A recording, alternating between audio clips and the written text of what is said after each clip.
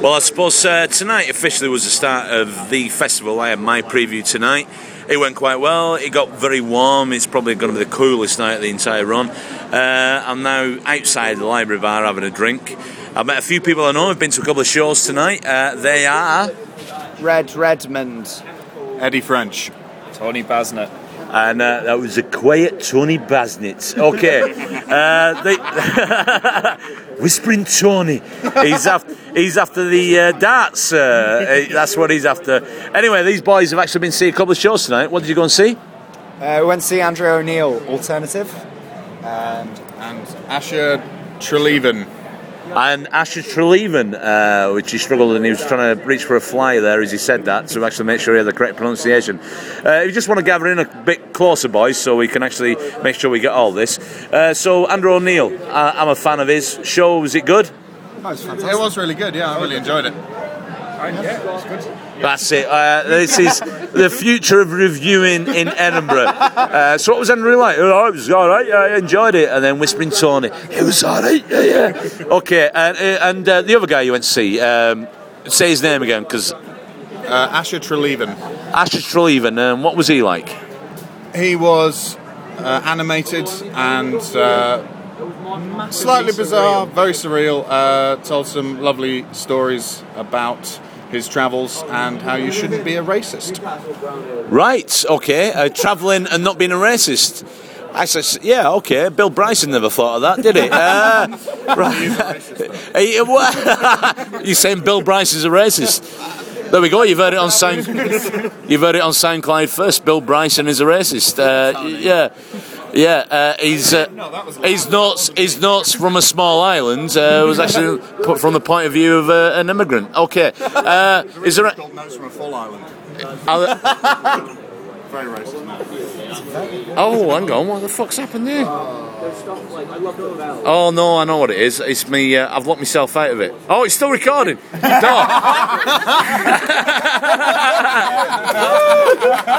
It's still recording. No, it's just. I've set like a 2-minute timer to lock down, but it was still happening. It was still happening. Okay, good. Right. Okay. What we're up to? Bill Bryson's a racist. Okay. No, he's not anymore. He's not anymore. Okay. Well, he's American. He's allowed to be a racist, isn't he? Yeah, constitutionally permitted, I think. It's in the Constitution. Probably. Actually, you've heard it here first. In the American Constitution, one they very taught little about. It's within an American's right to bear arms and be racist. There we go. So, what other shows are you planning to see? I've got tickets so far for Will Hodgson, Simon Munnery's show, Stuart Lee, Josie Long, and there's some others as well. And some others I've heard good things about. That's some great previews. You got a busy itinerary then. Well, I thought I could fit most of them in the month, so it'll be all right. All right, yeah. So you go and see people who are quite well known. You're not taking a chance on anybody?